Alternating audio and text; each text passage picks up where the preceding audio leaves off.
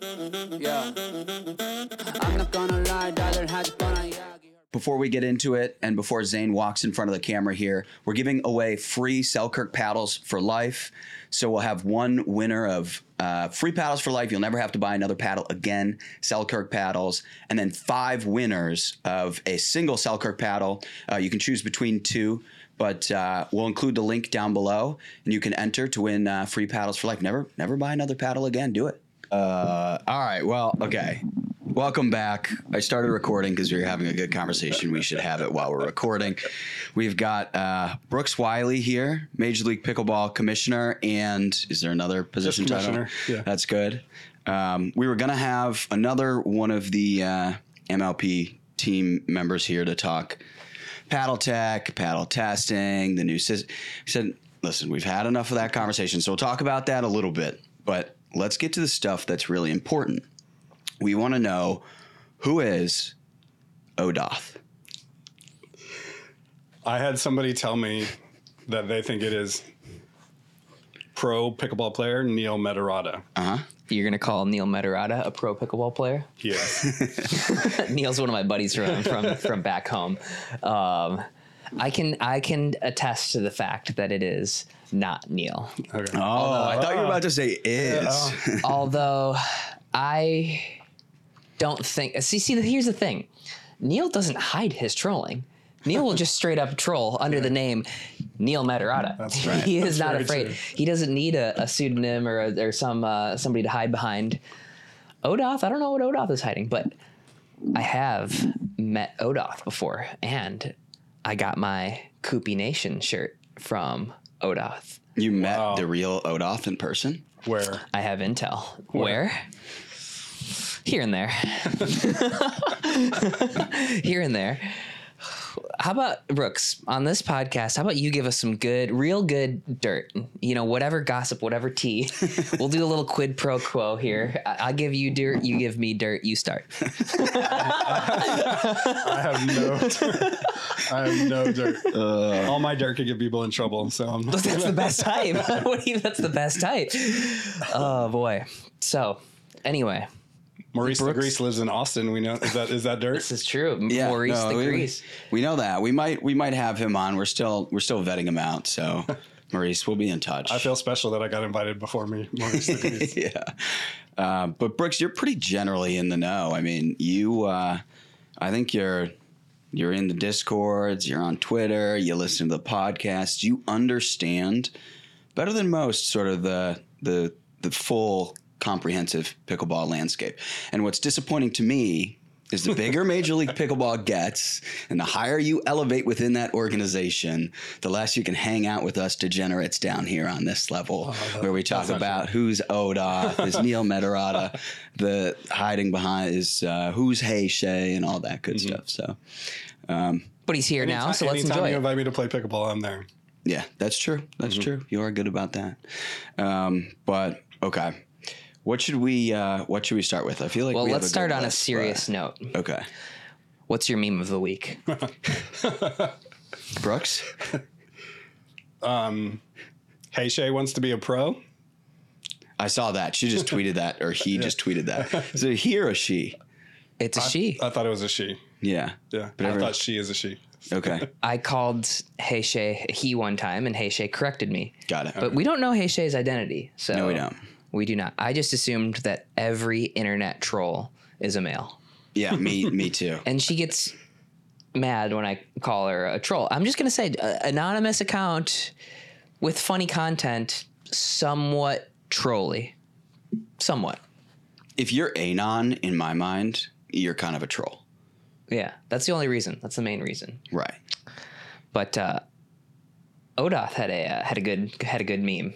Odoth's a very polarizing figure. I liked his state-of-the-art paddle testing from APP, where there was a clip of a referee just banging on a paddle. I think it was shaking it, banging on it. You're good. Well, that replaces the old stickiness test. Oh boy, yeah. Well, my favorite was when they would ask me if my paddle is USA Pickleball approved. And I would always say yes. and it's been blessed by the Dalai Lama. And they didn't like that. No, none of the referees ever thought that was funny. But there was a period of time where USA Pickleball approved. I mean, you might as well just go on eBay and buy some stickers and slap it on the paddle. So I was kind of making fun of that, but I don't think anybody got it or appreciated it. I think when I played in the Pickleball Slam with Cameron, they asked, we were doing the whole ref thing at the beginning of the match, and then the ref said, "Is it confirmed?" And I was like, had a dumb look on my face. I'm like, what are you talking about? Or like approved, or she said, is it approved? It's the same thing. And I had no context of what, I had never had anybody ask that. So it was like, yeah, it was super awkward. They're like, is it USA Pickleball? I'm like, it says it right there on the, yeah. It's written. It is written. Okay, my favorite meme of the week is one of our own. We brought it back. By the way, our old Instagram is back, so we're back to full strength. But now we have a great secondary account.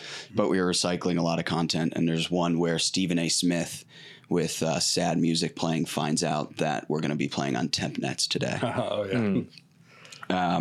But all right, now that we've covered meme of the week, so before we get into kind of like our list of stuff, I just want to touch on kind of the paddle testing processes and maybe some of the recent developments on that front before we move into the rest of it, because I think you're kind of doing this podcast tour, if you will. Yeah. So maybe I can just like turn it over to you and say, what are kind of the general updates that you've been offering? A lot's been changing lately. Yeah, I think the main thing was that we started hearing from players, really loudly in February and March, like after Mesa, getting louder and louder, some controversies coming up here and there. And so I decided we have to do something before Daytona. Mm-hmm.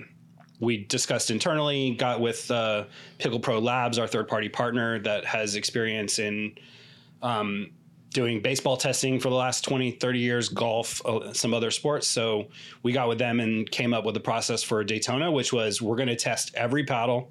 We want to start collecting data. That was the number one thing, is find out what the problem is. Is it 6 paddles? Is it 20 paddles? Is it 100 paddles? Mm-hmm. And we didn't know that information. And so that was the number one thing, was Daytona set up the equipment, do anonymous testing, to allow for plausible deniability for both players and manufacturers. Just that, let's just figure out what the problem is. That was the number one thing and then begin to set what we think are the standards and guidelines. And then also what are the process, what is the testing process going forward? Learn from what we did there, and then continue to iterate from there. The next step, but the next step is dynamic testing. So these guys are working on a lab in Chicago where they're, literally going to fire a pickleball out of a cannon at pickleball paddles and start to really try and emulate what the ball speed is essentially what you care about, right? What is the speed coming off the paddle? So that's the next step. Got it. And it was, so when we submitted our paddles for testing in Daytona, it was the traditional method of testing for basically deflection or whatever you want to call it. It was where it's a static test. Yeah. Where you push into the face of the paddle and you're going to change it to the ballistics. How's that going to work? Do you have any idea or any hypothesis on how that's going to work on site? Right now that's going to Chicago. Yeah. How do we implement that at San Clemente? So the first thing was do the static test in Daytona. The engineers think that there's a really high, they're comfortable with the correlation between the static test that they did in Daytona and what the real world, ball speed will be. But the second part will be do the dynamic testing and then correlate that back to the standard testing. The static test. So obviously you can't take a cannon and the expense and all that stuff to an event. So we will leave it up to the engineers to be comfortable with through the scientific process to be based on this dynamic testing and what we learn in dynamic testing, set up the parameters of the static test. And that's how much load you put basically what the depth of the load is. I think they basically put it in a vise. Mm-hmm. You can decide, do we put it an eighth of an inch or 5/8 of an inch or whatever. thousandths of an inch, and then how much force does it require to like rebound. So we will leave it up to the engineers, the experts, to figure out like what, based on the dynamic testing, what static test correlates well enough that you feel comfortable that like if a paddle fails whatever standard we set, it should be taken out of play. It's a set of characteristics that can actually be tested on site, but can be then correlated back to a certain set of standards that were established by lab testing. Exactly. And like, which is, and the purpose of the lab testing is to simulate like a professional player or a player hitting the ball as opposed to just, something being. So I guess when I assume when I hear lab testing, all I think about is the big drill for like deflection, right? But it sounds like there's a lot more that's going into it now. Yeah. Or you can fire balls at the paddle at different speeds and determine. Side note, we should get in this lab and just like see how fast our reflexes are and just keep amplifying the speed and like do like chicken or something. That sounds like a Dude Perfect video. Yeah. I thought your suggestion was going to be we should just fire balls at you. Yeah, exactly. Let's see what Thomas's deflection is. I'm up for that. My juvenile brain is like envisioning this fantasy factory when you talk about the lab right now. But sorry. So you're developing your own set of standards and doing your own thing for the purposes of Major League Pickleball. Like, yes. Was there any thought of managing a relationship with USA Pickleball, as this has been their domain, and PPA is still somewhat relying on the USA Pickleball standards and whatnot? You're going off the way I understand it. You're setting your own course. Yeah, I mean, the methods that we're coming up with, we feel like we're just trying to do the right thing. And we've got guys that have been doing this testing for a long time, and they feel like the standards or these test methods are the best. And this is a decision that USA or Major League Pickleball has made. But we still, like, I have a meeting. I'm supposed to be setting a meeting with Carl today or tomorrow, and we're still working with USA Pickleball and PPA, and like we ultimately all of us want to do the right thing, and I think a uniform set of standards by far for the sport of pickleball and for the professional players is ultimately the goal, and like that's the best thing for the sport, and that's what we want. Is there ever going to be a point where you just go, you know what, like this is on the paddle manufacturers? Or is there going to be a point, let's just take the example of, Ansbury's paddle in a single day going from illegal to legal. That to me seems like a paddle manufacturing issue, right? It's an equipment issue. Is there a world where we can actually get to a point where there's accurate enough testing to fix for something like that? Or eventually, is there going to be at least one point where you say, to a degree, hey, paddle manufacturers, you gotta fix your shit. Mm-hmm. This is all over the place. It's inconsistent. Like we can't have this. Yeah, I think baseball and softball, the way that they do the manufacturing standards is if it starts to go past the standard, there's visible cracking or peeling or whatever, something like that. And I think that would be the ultimate goal, is to get the standards such that a paddle has to be made to where the problem is not happening underneath that you can't see it, right? And I had a conversation with our engineer this morning talking about, like, I think possibly even paddles without cores might be a thing in the future. Right. To where then again, like, you can see if it starts to degrade to a point at which it's increasing performance past whatever the guideline is, you can see it visibly. I think that would be the ultimate goal in the future. But also, like, we have, Pickle Pro Labs, they did this testing anonymously. Like, I don't know the results of whose paddle failed what manufacturer when we did it at Daytona, but Pickle Pro Labs contacted all, I think, 5 or 6 of the players whose paddles fell outside of what we think will be our guidelines, and also the manufacturers directly. And they've said that, like, by all of them across the board, like, they want to do the right thing. They want to learn about this. Like, I don't think anybody's trying to, like, manufacture a paddle nefariously. So like, it's just like, I think it's an accidental byproduct of, like, what people saw as an advantage like the thermoforming, you know, which is like a foam exterior around the inside of the base of the paddle, which makes it more stable. And so people thought, well, this is an advantage. And then something accidentally happened where like the second or third order consequence of this was, oh, this trampoline effect or the delamination is happening. Right. But yeah, to answer your question, I think there might be some changes in manufacturing guidelines down the line. I don't know. Yeah, that's a ways down the line, but right. I think everybody wants to do the right thing. But you still generally work off of that, you know, USAP approved little stamp, right? Yeah. I mean, that's sort of that's the initial threshold.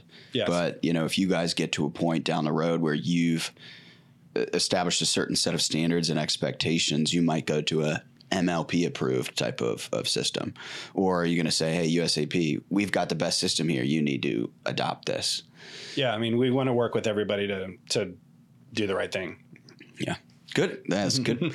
Good, concise political answer there. I like that one. That was good. So what needs to happen for us to finally move past paddles in our podcast?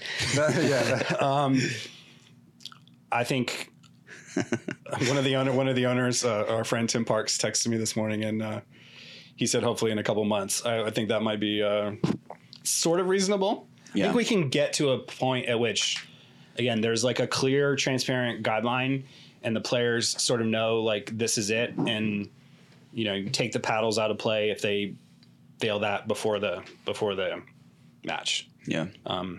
Hopefully, I think by the end of this year, I think was realistic. Okay.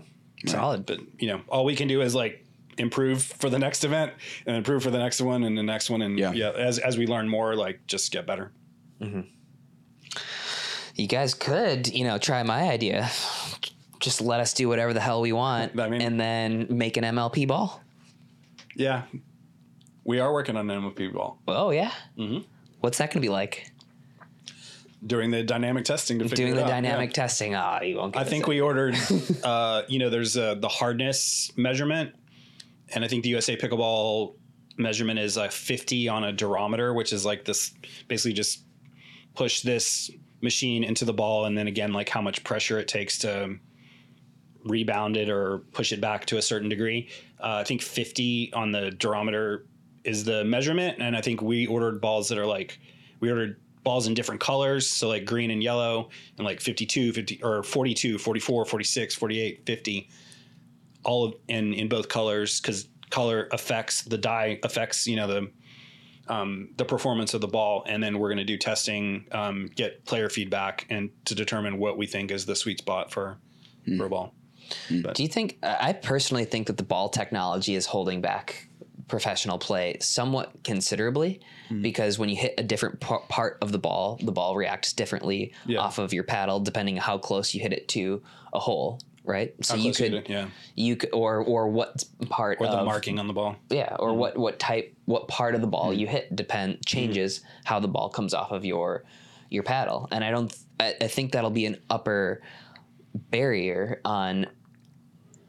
Right now, you hit the ball the same exact way twice, and you'll have two different outcomes. Right. That doesn't happen in tennis. That doesn't happen in basketball. It doesn't happen in any of these other sports, to my knowledge. Right. The variability of the ball, I think, makes it tough to be really, really precise with your shots. Is there anything that, like, any theories or anything out there that you think could make this ball more consistent? I mean, one thing that I thought about is just like having different size holes, I think made some sense at one point, but like, I don't know. I different size holes from ball to ball.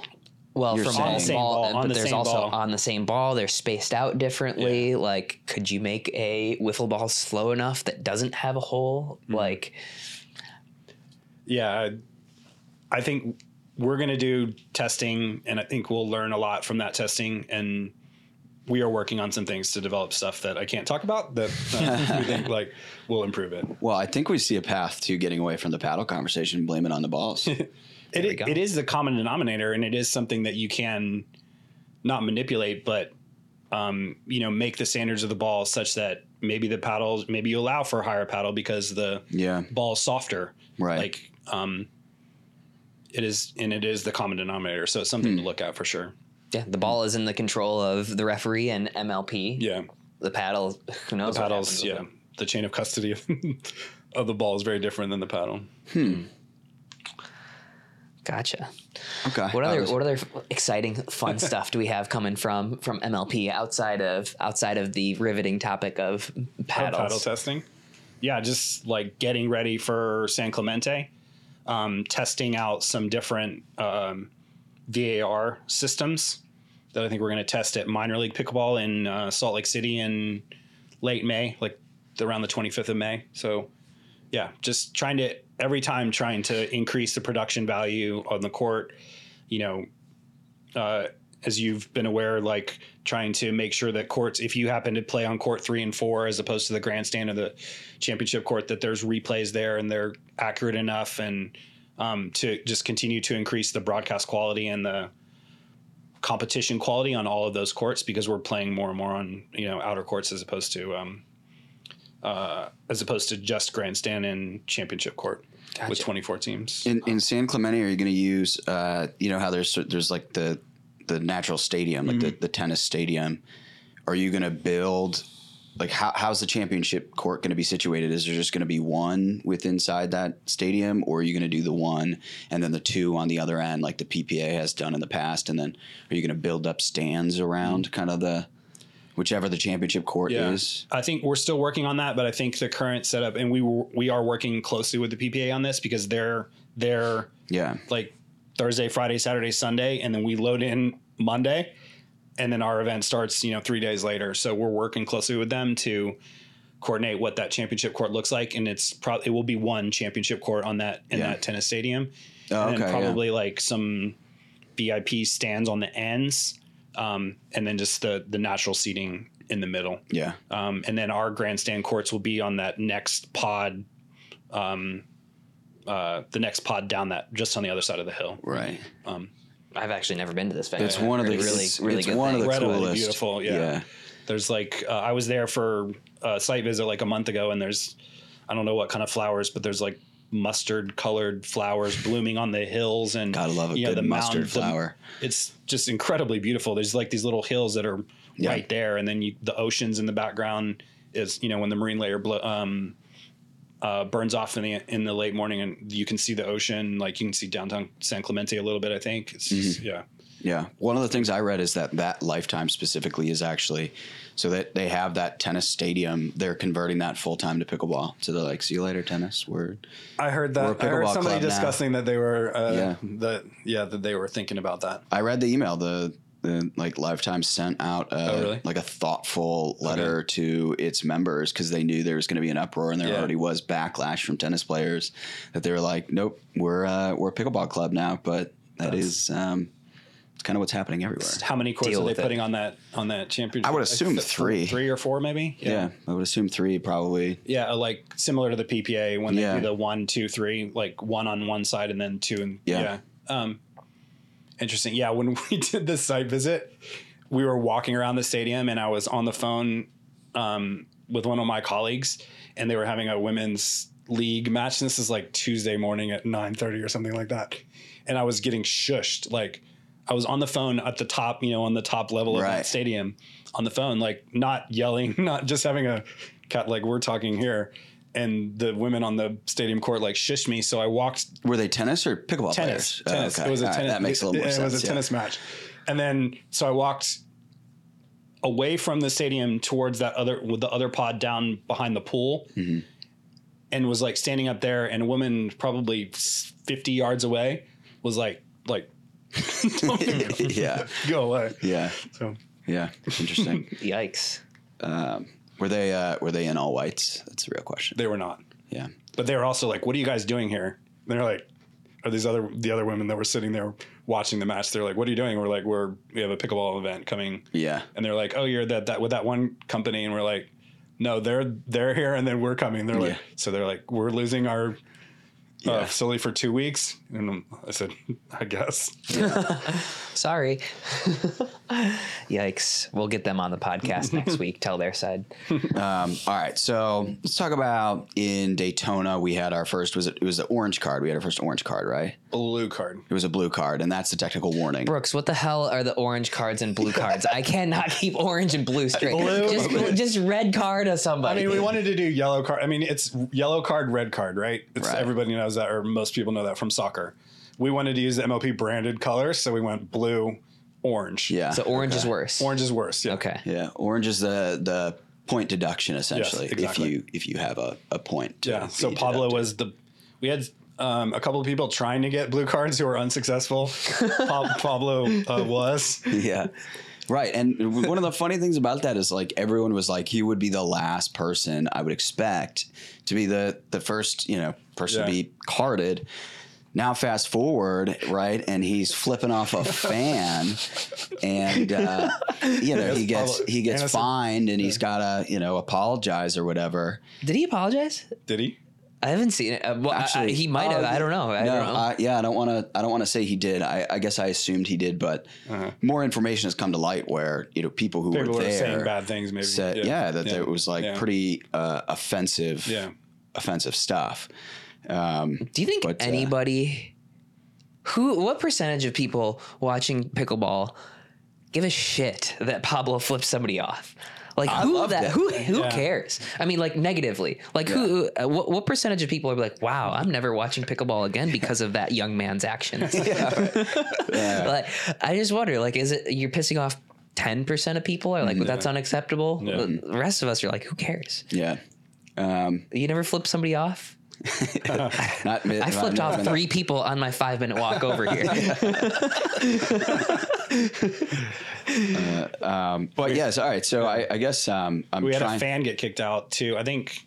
Yeah, we had a fan get kicked out in Daytona. He was the guy who was jawing at Pablo. I think so. Yeah. He was like, I said, we have a video of it. He looks pretty hammered. We kicked out a guy in Mesa for sure.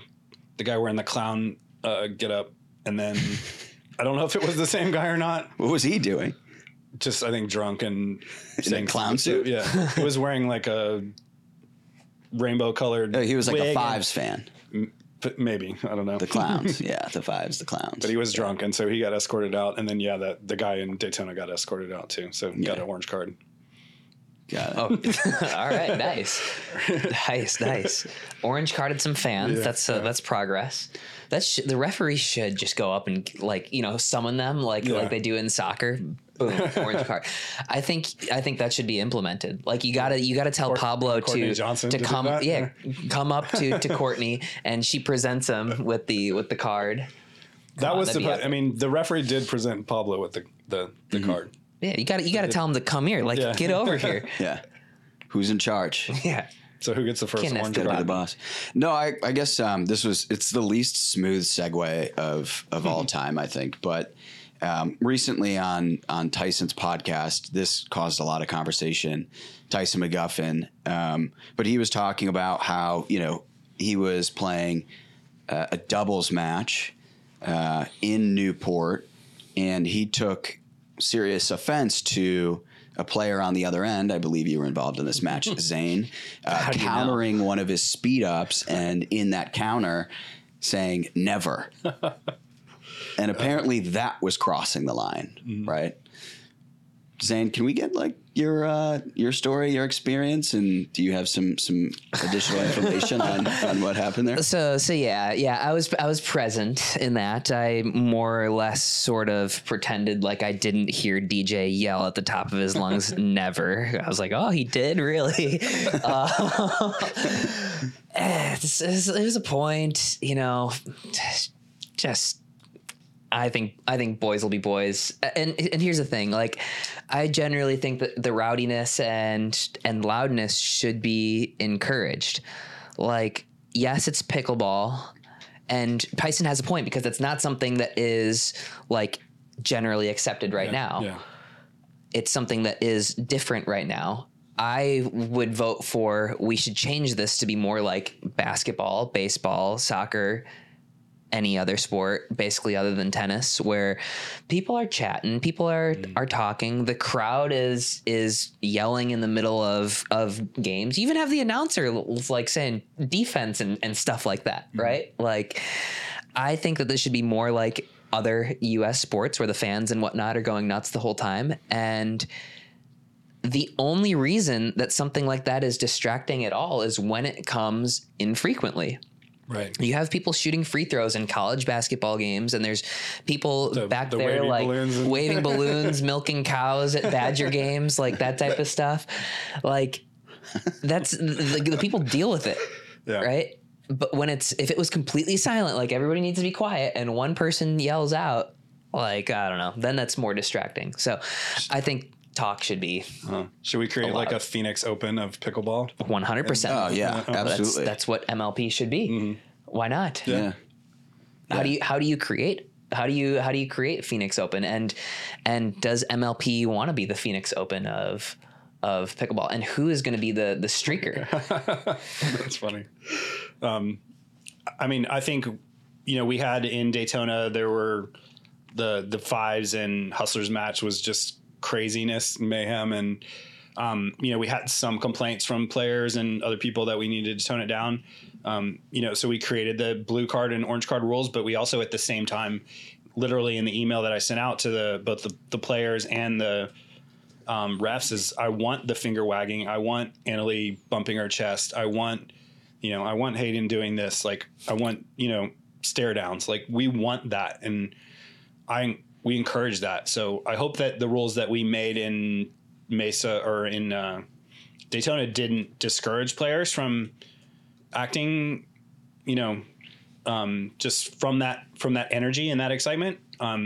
We want that. Do we want at this point to go straight to Phoenix Open craziness? I don't know. I think it probably needs to be a transition. Yeah. I don't know. I'd be interested to see, like, across the board surveying the players what they think. It's tough when you survey the players, because we don't like change for the most part. Yeah, right? Yeah. Right. Like, we're change averse for the most part, but we also have never competed in the contrary, right? We've never competed in a Phoenix Open style of DLR. Yeah. We've been in tennis and pickleball for our whole careers. This would be different. Yeah. I think having one tournament where you just like say, this is going to be it, like get ready. Like, I mean, that when you get to the Phoenix Open, and it's probably, I've never been there, but I'm sure it's probably on more other holes as opposed to just 16, but 16 is a whole other level. Mm-hmm. Yeah. I mean, you've even got an opportunity to be like the Vince McMahon of pickleball. You go get in the storylines and wreak havoc. I think Steve relishes that role. No, Steve's too. He's too nice. I think you got the beard going. Yeah. You got the long hair. You got an opportunity here. I think you could really stir some stuff up. Yeah. But I think pickleball generally would do well to embrace that. I mean, we've said it a million times. I think back to, I think it was either Mesa or Daytona. It's this cut. I don't know who made it, but it was on social, of Hayden being like, here's the thing. I don't lose to old guys. I just don't, right? And it's like that Metro Boomin music. And like, that was honestly the first, I guess, I don't know what you call that, but like hot, like edit, right? The first edit where I was like, oh, pickleball looks badass, right? And it's pretty difficult. I don't think anybody's going to argue this, especially to outsiders. It's pretty difficult right now to make pickleball look not goofy in many ways, right? But this is one of those ways you can sort of shed that reputation and emerge as something different, something unique, something that is cool, and something that people want to watch. Right. So to curtail all that, the antics, the chirpiness, I think it's to the detriment of what you guys are trying to build right now. I'm sure you guys are having those conversations. I don't disagree with anything you just said. Yeah. And I think also the closeness of the fact that you're only 14 feet away, like, adds to that. I would love for it to continue to progress to that level, personally. Even just another example recently was this Dylan Brooks thing, right? This NBA player who's kind of like this no-name guy on the Grizzlies, chirping at LeBron, and it dominated the headlines. It got me. I used to be a big basketball fan. I'm not as much anymore, but it got me to tune back in for those games. I was like, I got to see this. I got to see this guy go head to head with LeBron now. And now they're John before the game, and it just creates this compelling storyline, and it brings people from outside in. Right. And I think we just need more of that. Yeah. Right. Yeah. And this relates back to something we talked about earlier, like the trying to up the broadcast and production. And that's something that I spend a lot of time thinking about. And we want to begin to experiment with, like, whether it's, we mic'd the players in the very first MLP, and like trying to do that more, and also just experiment with different camera angles to make it not tennis. Right now, the standard is you show the baseline and then maybe switches to the kitchen, like get away from, like, I would love it if we got away from that baseline shot. If we just removed that from pickleball, right? Ever figured out the technology to get it more intimate and show the speed and the dynamic, also like even adding stuff like AI on top, like to show spin and speed and things like that. Like that's the tough part is, like, you do not judge how fast the ball is coming from that above the court angle. And that's what makes people watch in person like, wow, this is sick. Yeah. People watch on TV and this is slow. It's the same issue to a certain extent with tennis. I always loved watching the floor camera from tennis at Grand Slams. They would show that maybe 1 or 2 points per set. And like, that's what I want to see. Yeah. That's how you're showing this ball coming at me this fast. And that's what this guy on the court is out there dealing with. Yeah. It's just a lot tougher where in pickleball, right, where you have 2 people covering this court, and if you're on a low angle behind them, maybe you can see the ball coming really quick, but the bodies obstruct the ball a little bit too much. 40 feet away or whatever. Yeah. Mm-hmm. Pretty far behind. Whatever. Yeah. Because it's got to be 10 feet behind the court, and you've got 22 feet to get there. So it's, What I would like to see is somebody put this into terms of baseball, right? Like when you are 14 feet away from somebody and they hit an overhead at you, how does that compare to hitting a fastball? Yeah, that's interesting. Right. And I think that we have the data to figure that out. Like, how fast is this ball leaving the paddle? Mm-hmm. Like we talk about, badminton is something crazy. Like it's leaving your racket. The highest smash is at 200 plus miles per hour, obviously slowing down very quickly. But what is the reaction time of a pickleball player, and how does that compare to the decision-making process of hitting a fastball? Yeah, I would think there's certain times where this is coming at you faster than a major league fastball, especially within a 14-foot range. Yeah. Right. Yeah. Never. Never. You got to hit it faster than that. If somebody has time to say never. I guess the reason I bring it up is because to me it just was surprising that of all things, that was the one event that he isolated. Something about that really frustrated him to the point where he was going to actually take a moment to talk about it. And then even on his most recent episode, he went as far as to then go take that clip of him talking about it and put it back in again, right? So he's not like stepping away from his opinion on that. It's interesting because he's not like the traditional pickleball guy either. Yeah. Like normally he's the guy that's kind of out there and pushing the limits with stuff, whether, with his look, his deal, his on court stuff. Like normally he's all for that type of stuff, but not now, right? It is interesting. Something about that did upset him. Yeah. I mean, I can see the point of like not doing it in the middle of the point. Like I don't think he's wrong in that. Right. Yeah. Because like, what happens if you say never and then he counters and like hits you back in the chest with the ball? Well, then you run that risk. Yeah. You look like a real really idiot. Silly, you look real dumb if somebody gets you after that. Yeah. Yikes. That was me and James were just kind of hanging out while that happened.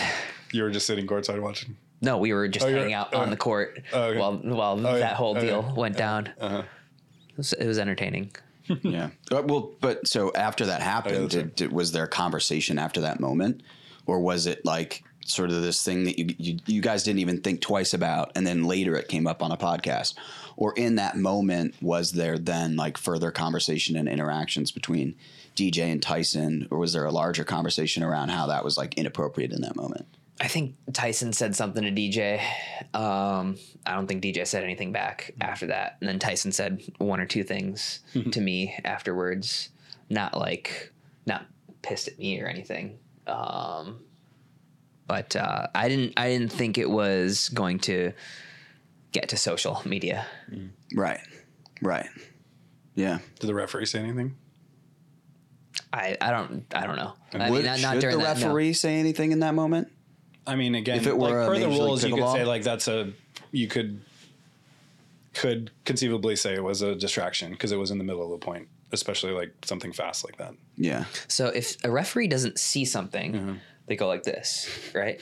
You bring this up every episode. I've seen them do this. I know that when they do the like line, if there's like the referee over there and you're like, did you see the line call, right? And they go like this. Okay. So if they didn't hear anything, They go. do they go like this?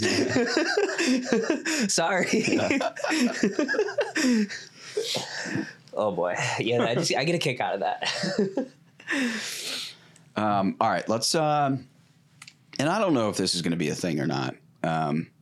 But I mean, so you said there were a number of players whose paddles came back illegal. You kept it. Technically, it wasn't illegal at that point because we hadn't determined like what that guideline was, right? We were just collecting data. Then what we did was gathered all the data, put it on a bell curve, determined what the average deflection force was, and then said retroactively or post that, we looked at the bell curve, saw what, how things were distributed, and said, going forward, the likely guideline that we're going to do is 6 paddles would likely fail in the future. And we may adjust those guidelines after we do more dynamic testing also. And to be clear, so I think the average deflection force was 69 on the, and again, that's like, Was that on purpose? It was not. I was waiting for that to come. Zane was like, "Holy!" I think I saw it from James's tweet, and I was like, "Man, we are on the same same level." Looked at the bell curve and then saw like, I think it was like, what do we think is a reasonable distance from that average that we think will be what would fail in the future. And again, we may go back to dynamic testing and start to realize, okay, the ball speed correlated to that average deflection force might be like a 55 might fail or a 60 or something. We don't know, and then that could be, 10 paddles or 12 or 15.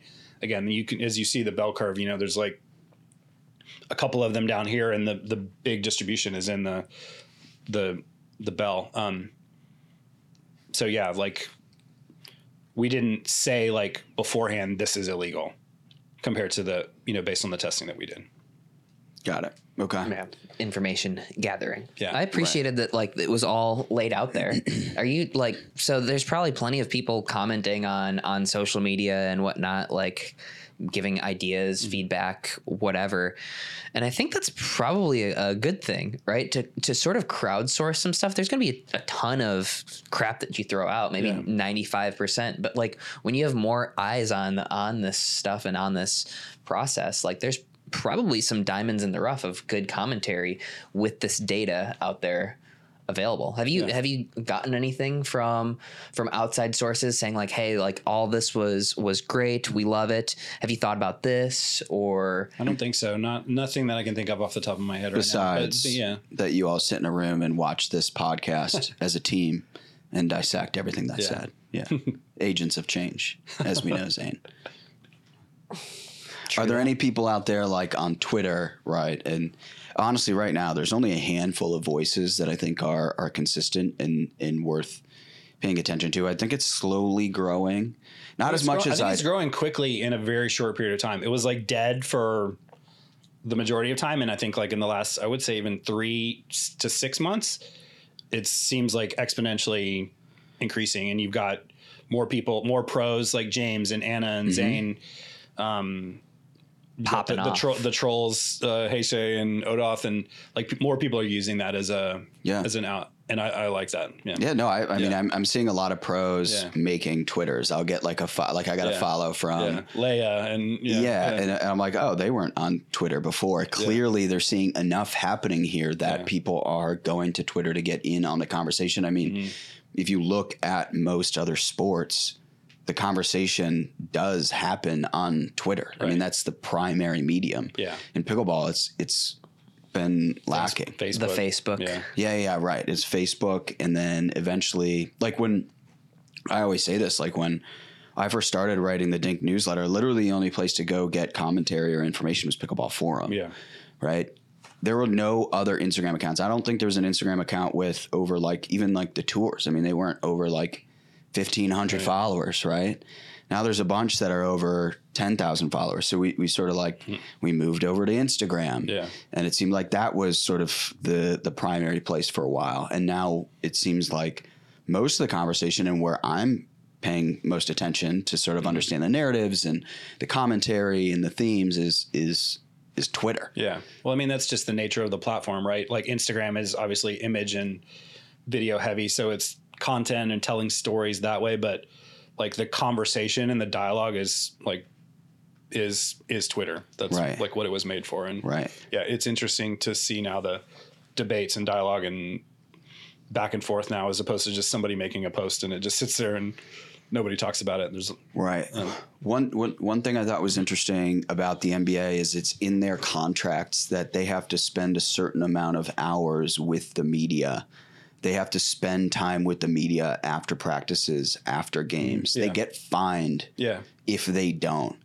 It's difficult in pickleball because there aren't many like media outlets, right? So it's like, are you going to really force Leia to come and like hang out with us, for example? Like, no, and then what are you going to do with the rest of the players? Yeah. So like, is there any sort of approach you could take that might create the same result?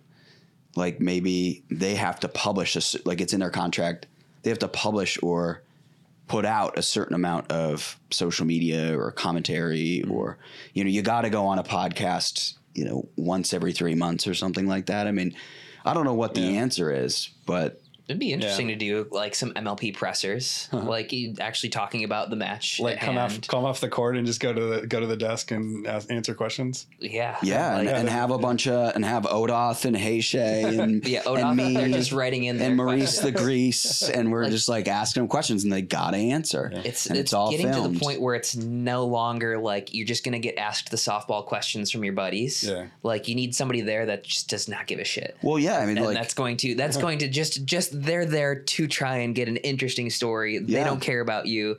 As much as that sucks for somebody like me who's playing, I want somebody on the other side who's going to be an asshole and ask me like hard questions that I don't want to answer. Yeah. And you guys want that too. Right. But the players don't. But also like we kind of need to understand that, you know, the rising tide brings up all ships. Right. Yeah. Right. So that's eventually the media and everything is where the reason why pro athletes get their money. Yeah. So it's part of the job. Yeah. And ours tend to be event focused at this point. You know, like we ask them to do a media day. Like we have Joe and his team go on another court and we have them shoot videos and sort of make that a requirement, but we don't tend to do a whole bunch other, you know, there are not other requirements like doing a press conference or other posts or things like that right now, but everything is around the event. Right. I wonder if you could have one of those guys like there's a couple. I mean, Twitter. You're finding, or at least I'm finding, a bunch of these people who are very interested in putting out interesting commentary, like the Pickle Fanatics and Josh Gartman. Get him a courtside media access or something so he can hear what's being said on the court. Like, can you imagine if that Josh guy was at, let's say, the Sarah Ansbury versus Lacey and Lina match, and he could ask hard questions about the whole situation. Right. And you get them in the moment, right? You get them in the moment. Like you get Pablo coming off the court right after he flips off the crowd. Now, is it good to have them all emotional and in that moment? Probably in some ways, yes. In other ways, no. Not for Pablo. Not for Pablo, but it's good content, yeah. Yeah. And eventually, you know, people get media trained and they'll understand. But even in that environment, they'll say, you know what? Every once in a while, there'll be a moment where they say, I don't care. I do want to vocalize this right now because this needs to be addressed. My opinion needs to be heard, right? I don't know how to facilitate that, but gives us more stuff to talk about. You have a bunch of nameless employees that I don't know. You could just send them all. He's got a whole squad. He has more employees than I do. I think. Yeah, no, I mean, we had 4 people at Major League Pickleball Daytona. And they could have participated in a media day. They could have gone up there and asked questions if there were players on a mic or, if that opportunity were available, I think we could have made it happen. It's hard right now in the event because you're just like recycling match after match after match. Like, but I guess, I mean, you could, after you walk off, we could probably make something like that work. But, if we eventually go to like a home and away type thing where you're just have like one match a week or whatever. That could definitely be a thing, or probably will be a thing. Assuming that's the ultimate vision for MLP. Yeah. And the reason why we're the Frisco clean cause. Getting the for now tribal aspect, I guess, if you say, of having geographic ties and, something about just people identifying with a team, especially somewhere they're from. Like, I'm from here, Texas Longhorn is like, I don't watch NFL, but I will watch every single Texas Longhorn game, basketball, football. We'll follow Scheffler playing golf. I am a Longhorn. And so we wanted to tie into that geographic affiliation. And that's why it's Frisco Clean Cause or, New York Hustlers, Brooklyn Aces, et cetera. Mm-hmm. Yeah, I love it. I really look forward to that part of things when you can have regular season matches going on in New York and California at the same time. Like, I think it obviously makes it a lot more difficult to bring the entire Major League Pickleball team to each of these. It would be basically impossible. Yeah. But like maybe incentivizing these teams to run their own deal. Yeah. For the most part. It's something that we're discussing regularly and trying to figure out how to make it happen as soon as possible. Yeah. Love it. So heading back to Tyson, did Tyson address his paddle failing in his podcast at all? Or that's kind of like, I didn't listen to that part. I don't know.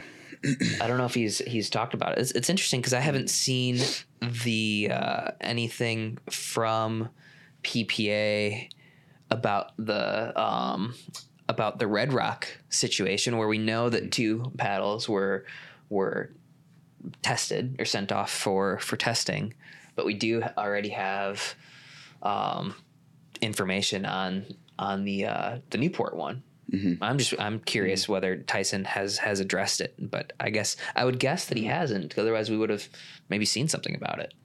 I haven't seen any comments. Was it who? I haven't seen anything like whether it was confirmed one way or the other.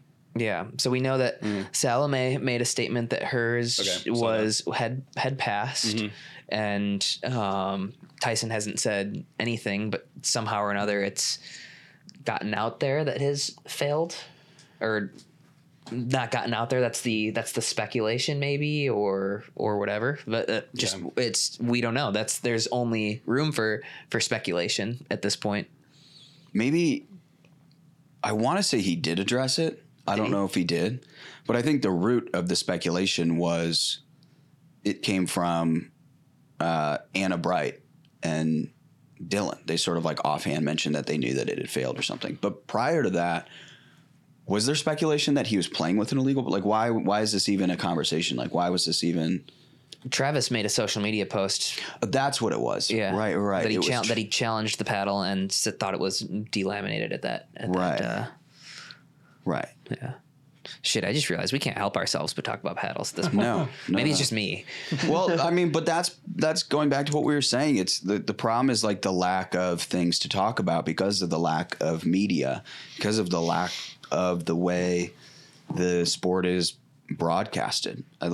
We need to create these narratives because now we have a bunch of great podcasts that are getting thousands of views and they all bring attention to this sport, right? They get people involved. I'm ready for some good pickleball conspiracy theories. You got any? Any good pickleball conspiracy theories? I think the best conspiracy theory was that, certain batches were made differently and the paddle manufacturers knew it, right? The new one is the paddle juicer, but apparently it's not as it's not as unknown as I thought it was. Or it's sort of like an understanding that there are certain people you can send your paddle to, and they'll soup it up. They'll put on some aftermarket parts, Make it spicy. yeah, Spicy paddles. Yeah, I mean, so once you go and you establish these baselines for how paddles need to be and the guidelines that manufacturers need to abide by, and then you're able to create individual profiles or let's say footprints for these different manufacturers and what their paddles normally come out to be. And then a player playing with one of those paddles is always or consistently sort of outside of those norms. Then you can start to say, hey, look, what are you doing to your paddle to make it so different? And then the onus is off the manufacturer to a degree and more on the individual player. Some of that, though, is like it is normal wear and tear. Like that's just, it just happens. Like I had it happen to my paddle. I had a paddle for 6 weeks, and I play 2 times a week, maybe 3 times a week. And Tuesday night, it was okay. Wednesday morning, it was not okay. And I just started noticing, like, I hit a reset, and it was like, just went flying.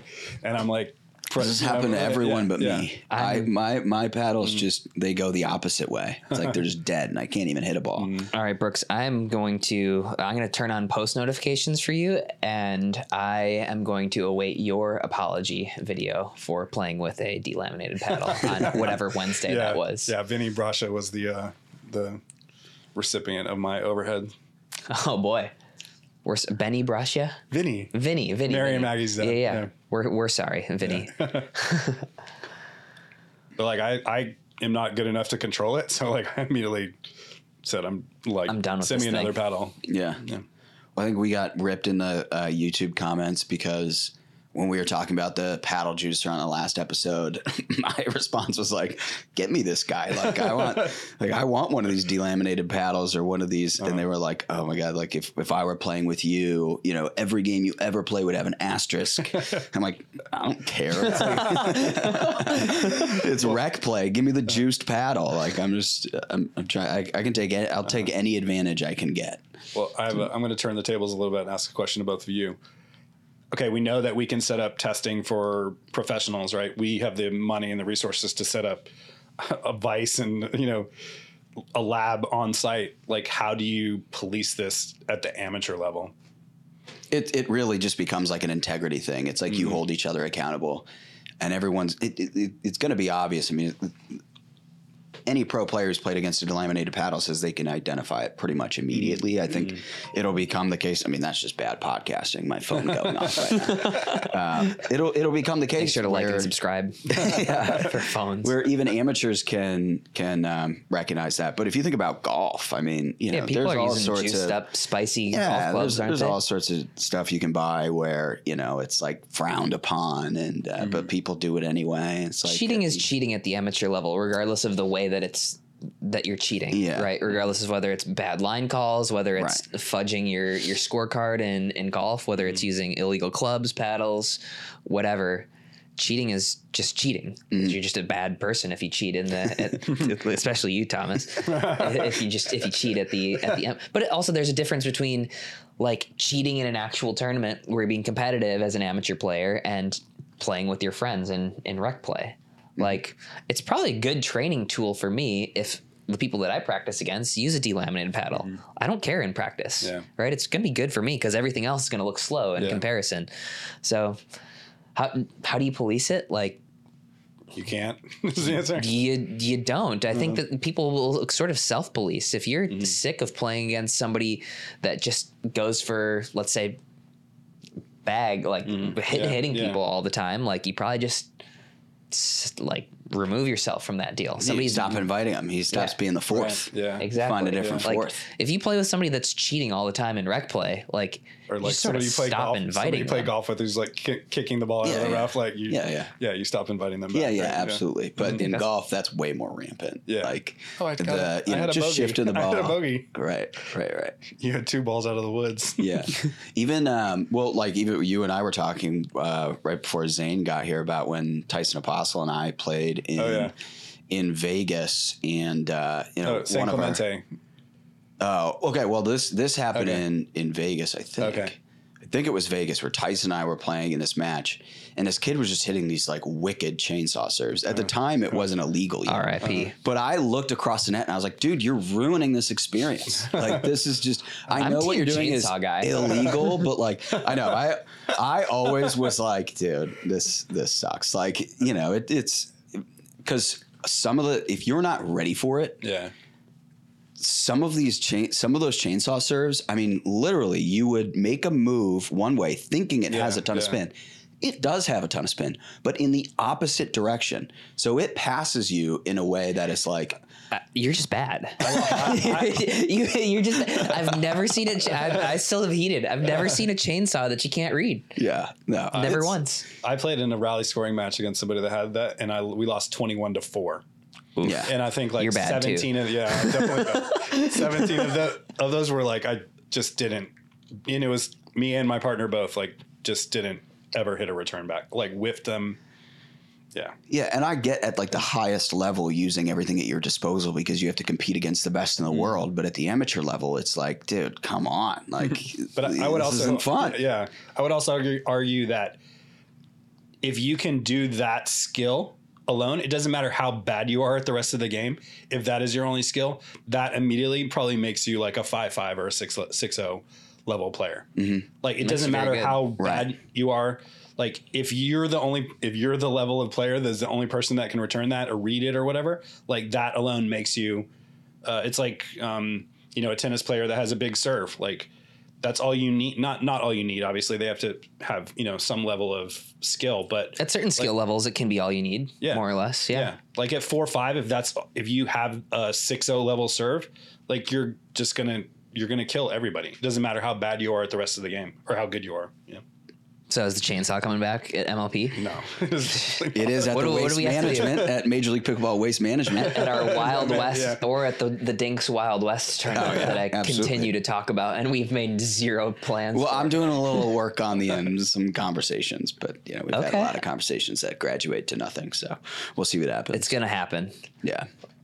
No planning whatsoever so far, but it will happen. The Dinks Wild West Zane Rules pickleball tournament. At Dreamland? Yeah. At Dreamland, let's do it. I was watching we just secured a venue, guys. We just secured a venue. No, we are making progress. This is progress right here. I was watching one of our podcasts back, and we were talking about the Wild West tournament, and you were throwing out a bunch of rules. You were like, chainsaw, it's legal. You said a couple of other things, and then like you stopped, and I was like, yeah, and 2 points for body bag, and you just go, nah. It's too hard to define a body bag. Anything that hits you? Yeah, what do you mean? But getting grazed in the foot is not the same as getting murdered by Brendan French. It's got to be like waist up or something like that. Knee up or something like that. You have a panel of judges on the side, and they each hold up their score for how good the body bag is. 2 points for a lob. Okay, one serious question. Rules question. Okay. The Saslo Super Dream Breaker. My buddy Joe Saslo from Pro XR, they also work with Chicago Slice. Owner. Yeah. You stagger the players in the Dream Breaker. So if I'm the whatever it is, the home team, right? I'm putting out my first person. They play 2 points. Mm-hmm. And then for the rest of the match, everybody plays 4. Just like a tennis tiebreaker, the first serve, you serve once, and then it's 2-2-2-2-2. Yeah. What this does is it guarantees that each player will have 2 different matchups, and it also guarantees that there will be at least one male-female matchup. I like that. I like that idea. Somebody, was it you that texted me this idea? I think it was Joe. I mean, I think I might have talked to you about it, but yeah, somebody brought it up to me like in the last month or so. I like it. I would consider doing something like that. Where's the experimentation? Where's the R&D for MLP? Is it it's me. You're the I mean, Steve, myself. Yeah, you can implement some of this in the minor league pickleball and see how it plays out. We could definitely. I mean, that's what we're testing the VAR stuff at minor league pickleball. I think we could. It's fun to do different events where you could say like maybe there is the. Again, I know a lot of people hate like the shot clock or 2 points for lob winner or whatever. Like there's lots of fun things that we can do. But I think for Major League Pickleball specifically, I would be open to that type of dream breaker. I think it'd be sick. I think we're also considering the coin flip that you can choose men's or women's doubles first. I like that. Adding in another element. If you have a very good men's team, not as good women's team, or vice versa, could you potentially pick mixed first? No. Because that, well, because it would go, I guess, mixed, men's, women's, men's. Because I think that removes one element of it. That removes another element of, well, I guess you could say like the second team, you still get to choose or be the, reacting team. I don't know. I had to think about that one a little more, but it just slightly changes dynamics going into the second match. I would assume you would want to put what you perceive to be your best matchup out first. To have some momentum, put a little pressure on the other team.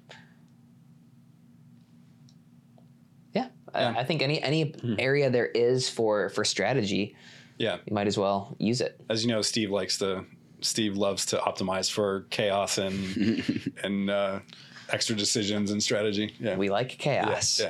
Also, one other question, something we've talked about on the pod as well, is the side switching. Any thoughts on switching sides every X amount of points as opposed to only at a switch? Or only at a halfway? Yeah, we've debated that a little bit, or I think we've also debated instead of, so like in game one, I think you would switch at the end of game one when you switch ends at 11, right? At the end of game one, you start game two in the same place as opposed to going back, starting every match. Okay. I think that's something that we're more likely in debating implementing. Yeah, I think it's for all four matches to end on one side. Like, It hasn't happened yet where there's been such a considerable wind that makes it impossible to win from one side, but it will. Yeah. Yeah. This one, I think if you do it that way, you don't always end up on the same side, it's like Steve can do the math in his head, and we did this in a competition committee meeting, but I think that's something that we're considering. Gotcha. Cool. Tommy, what else you got? What do you got? I think that's all we got. Brooks, anything else that you wanted to bring up, mention, discuss? I mean, you're doing the pod tour, so this is my last one scheduled. So, tune into Major League Pickleball. Minor League Pickleball, they're beginning to have events. Like if nobody has ever played in a minor league pickleball event, I'm biased, but to me, it's the most fun thing ever. And essentially what that is playing Major League Pickleball style with your friends. So you have 2 men and 2 women on a team, and you play tournaments, and you get to play, I think in the format that they're going with, you get to play 5 team matches in one day. So, instead of going Owen barbecue, you get to play, but it's 5 team matches. So you're there cheering on your friends for half of those games, but you whether it's me playing, I get to play 5 men's games to 15 or 21 and 5 mixed games to 15 or 21. And then whatever Dream Breakers, if you do that, that's just incredibly fun. Mm-hmm. Yeah. I'm looking at the schedule. It looks like you have one in SoCal on 13th of May. You have another one in Orange County, the 20th of May. One at the Pickler. Yeah, I'll be at the one at the Pickler. That's where we're going to test out the VAR system, the video replay system with higher speed cameras. And then, June 15th through the 18th is the 3rd event of this first season in San Clemente. And then that Monday is what we're calling the super finals. So the top 2 teams based on points in Challenger and the top 2 teams in points based on Premier are going to play a match on that Monday in San Clemente for the super finals. And then that will be the champion of season 1. And what else? What do we have to do to get Team Clean in there? I think you might be mathematically at this point. Yikes. Well, I'm looking forward to the MLP Team Owners Tournament. Oh yeah, on Monday. Yeah. Are you going to be a team coach? owners? Yeah, I've named my team the Grifters. Nice. I figure how can I take a shot at these billionaires and wealthy people?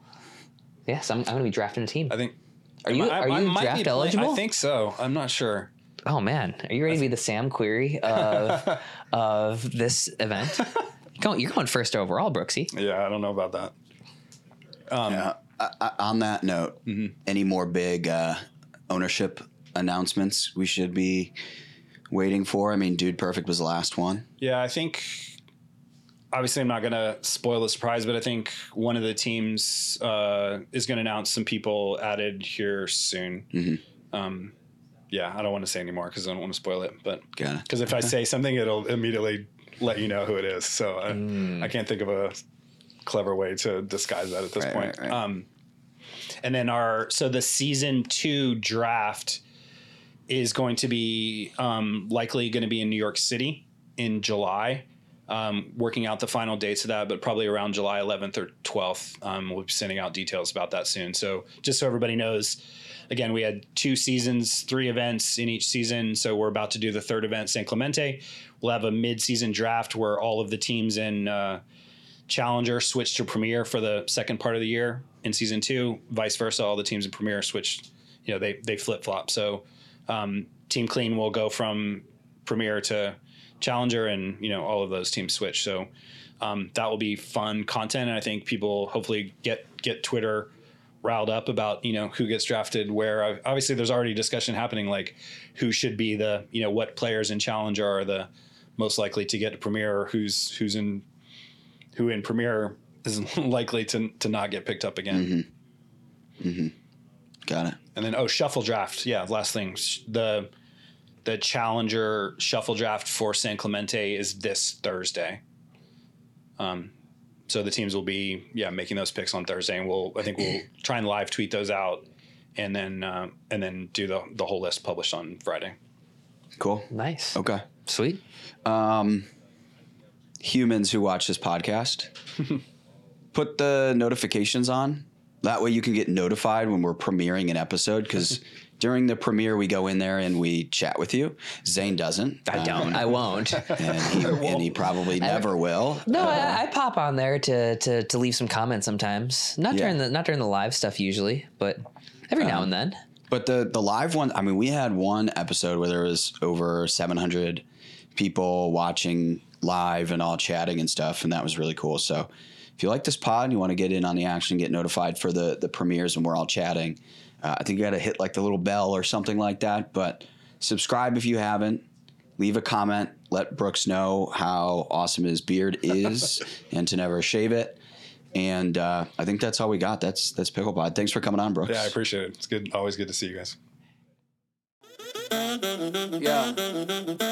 I'm not gonna lie, rather had fun.